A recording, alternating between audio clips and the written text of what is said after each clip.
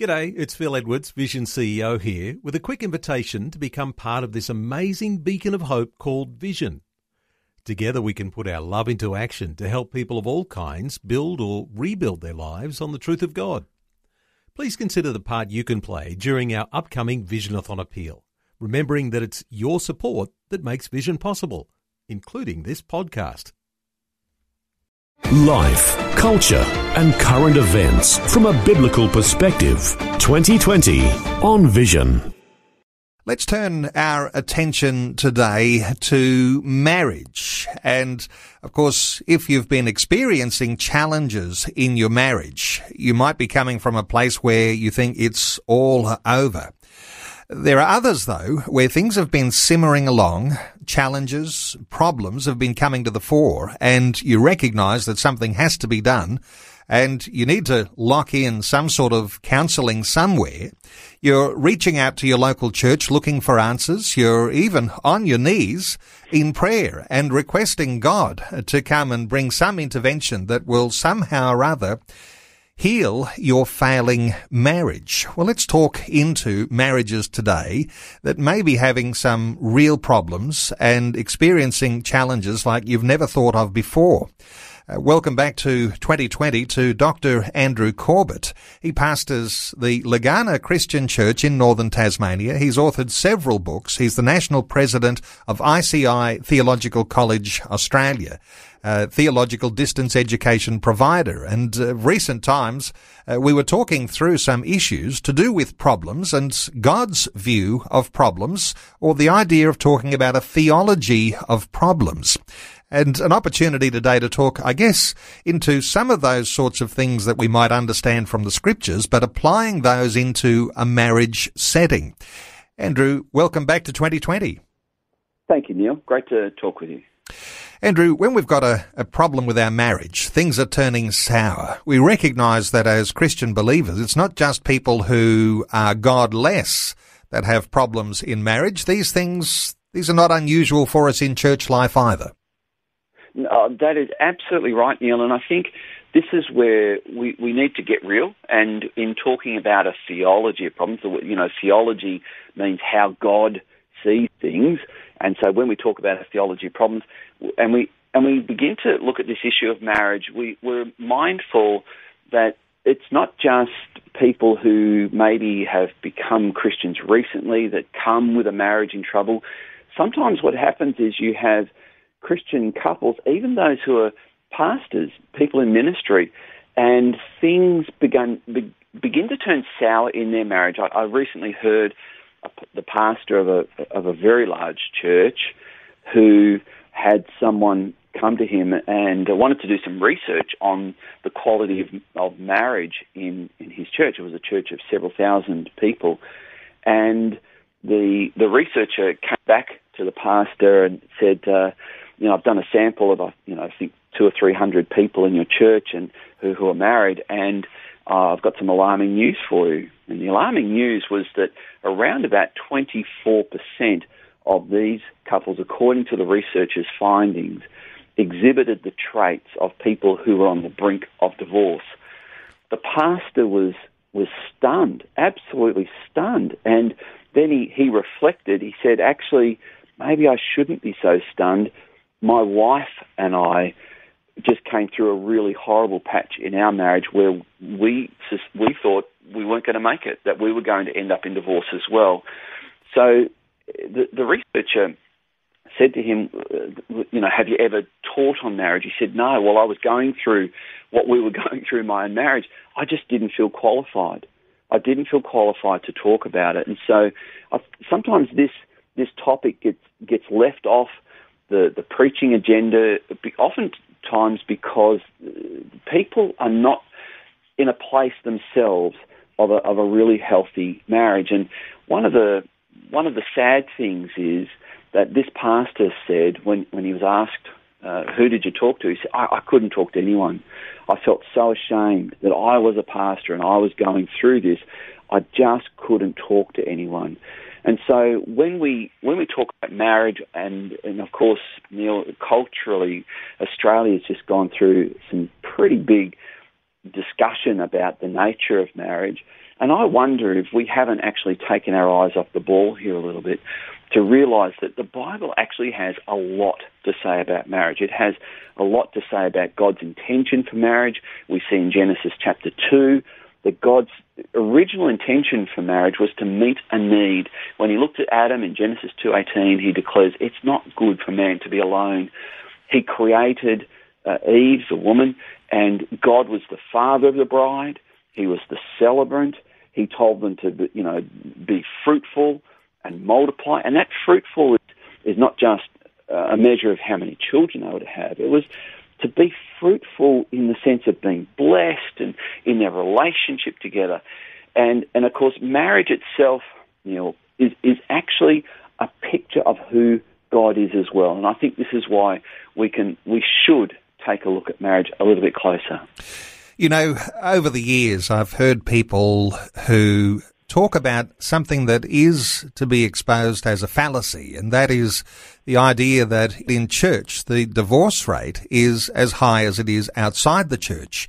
Of course, a closer look at that might just reveal some very interesting things, that oftentimes people who are in church are there because they're calling out to God, because they need help with their marriage and they realise that they're getting some help there.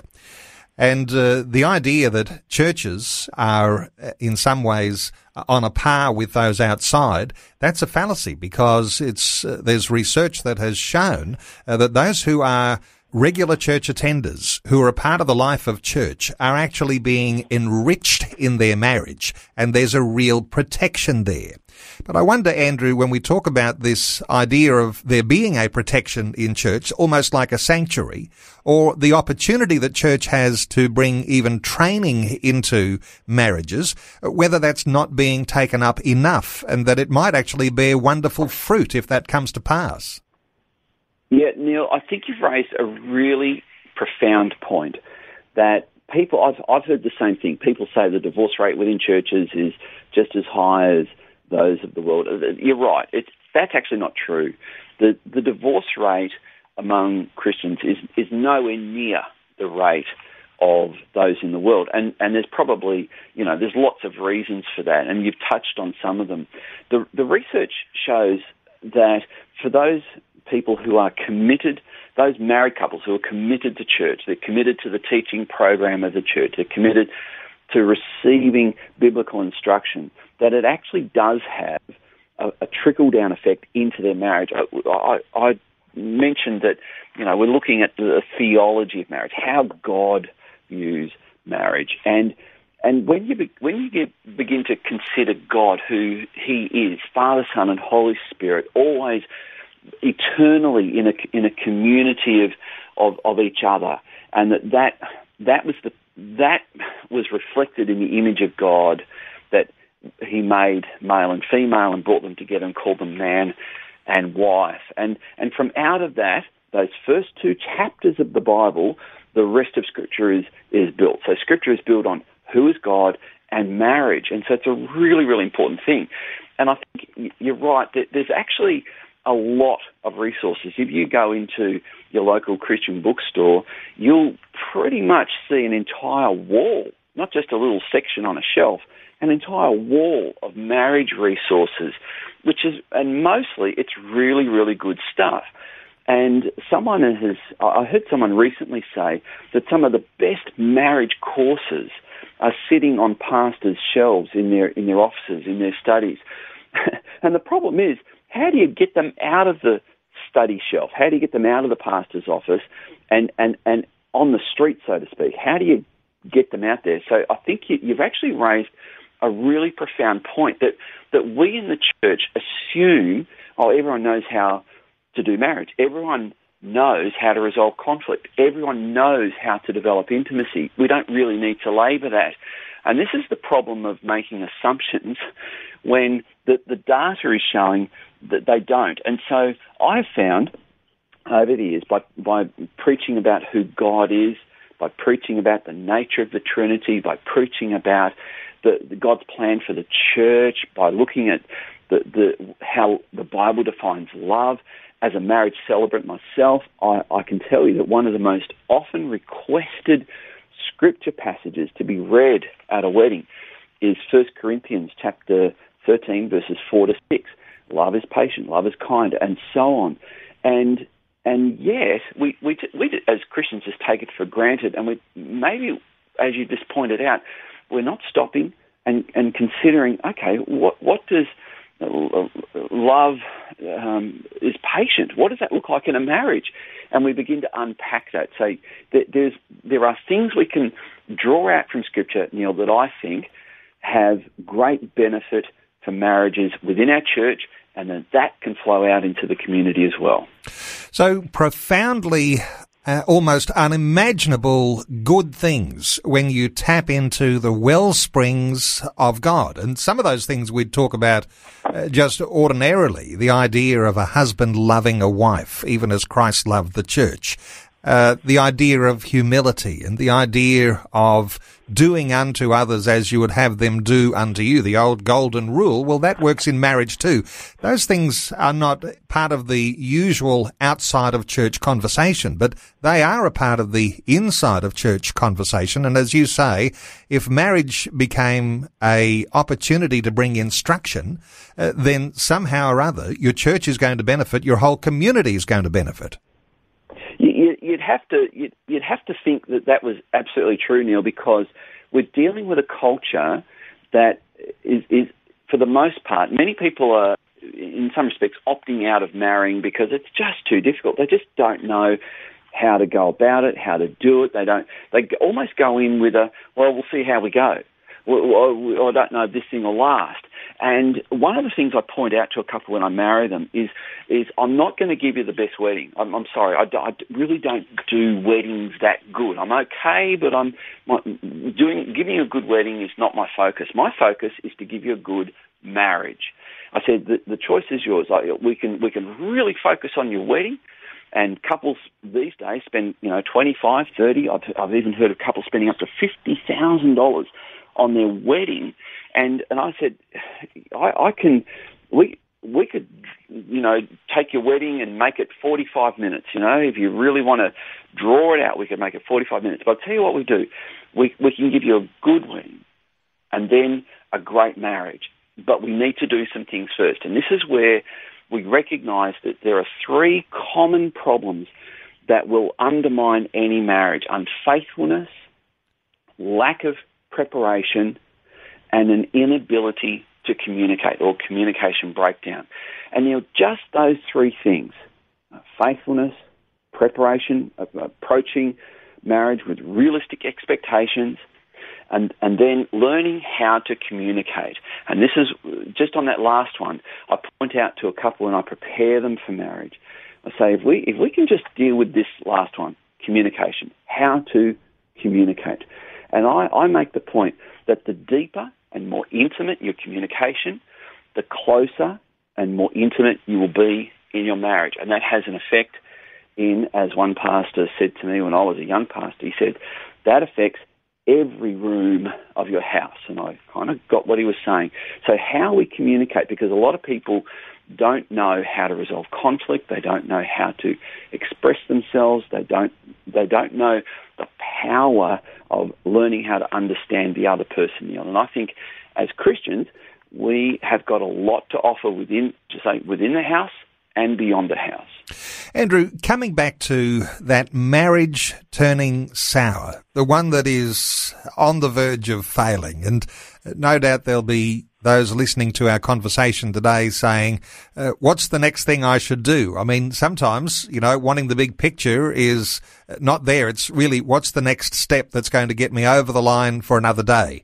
What are your thoughts for that person listening into our conversation today, recognizing that problems are there, but they do have solutions, and that aligning with God and His ways and coming under His blessing may be an answer? Give us some insights here into the next step for that person who's in that marriage turning sour. Neil, I would love to, and I could do it, just in a few minutes. If a couple right now, or someone who is part of a marriage that has already turned sour, the first thing I would recommend, if you can, get help. Get help. And getting help by perhaps an experienced pastor who's had experience in this whole arena is a great place to start. And if that's not available to you, then here's the next thing. Marriages that turn sour and are not in a great place begin to turn around and become healed through an apology. An apology is one of the first things that's got to happen. Now, for the most part, people think an apology is simply uttering the words, "I'm sorry." One of the things that I teach a couple in our marriage preparation programs is an apology isn't merely saying, "I'm sorry." An apology is when you have listened, you have understood the hurt that perhaps you've contributed to, and you've understood why it hurt. And so by learning how to listen, and I talk about three types of listening. There's active listening, where people are engaged in what's being said to them and they can ask questions. It shows that they're listening. Reactive listening, where they're not folding their arms, they're not interjecting, they're not rolling their eyes, they're not becoming defensive, they're not thinking of how can I give a rebuttal to this. They're reacting in a positive and inviting way, and then a responsive listening. So, for example, if your spouse says, I really don't like it that you're late home for work every day when I've taken the time to prepare the meal, and here we are, and it just tells me you don't care. You don't care about me. And so responsive listening then leads to an apology. The apology shouldn't sound like, "Well, I'm sorry." The apology should sound like, "Oh, would you please forgive me? I've been foolish. I haven't realised how much hurt I've caused you. I can see that I've humiliated you. I can see that I've led to you feeling rejected. I can only imagine how I have upset you by doing this." In other words, you've listened, you've heard their heart, and you've asked for forgiveness. That's the essence of an apology. And that's where it starts, Neil. And then I've just mentioned the three types of listening. From there, you just use those three types of listening, and you recognise that if you can understand your spouse, your partner, if you can understand them, you have the keys to intimacy right in your grasp, because we are almost involuntarily drawn to those who understand us. And that's one of the things that's going to help turn a sour marriage back around into a healthy, flourishing marriage. Well, great insight, fabulous wisdom, and for listeners to appreciate, and as they will have done listening to you saying take these steps, that they are steps that are founded in biblical truth that we'll find in Scripture, and that's where the value of your local church is going to be. Dr. Andrew Corbett, he pastors Legana Christian Church in northern Tasmania. He's the author of several books. He's the national president of ICI, Theological College Australia, a theological distance education provider. He also writes a blog, and you can find his writings at findingtruthmatters.org. For those who are interested in the distance education, you could go to icicollege.com.au, and there is a andrewcorbett.net website too.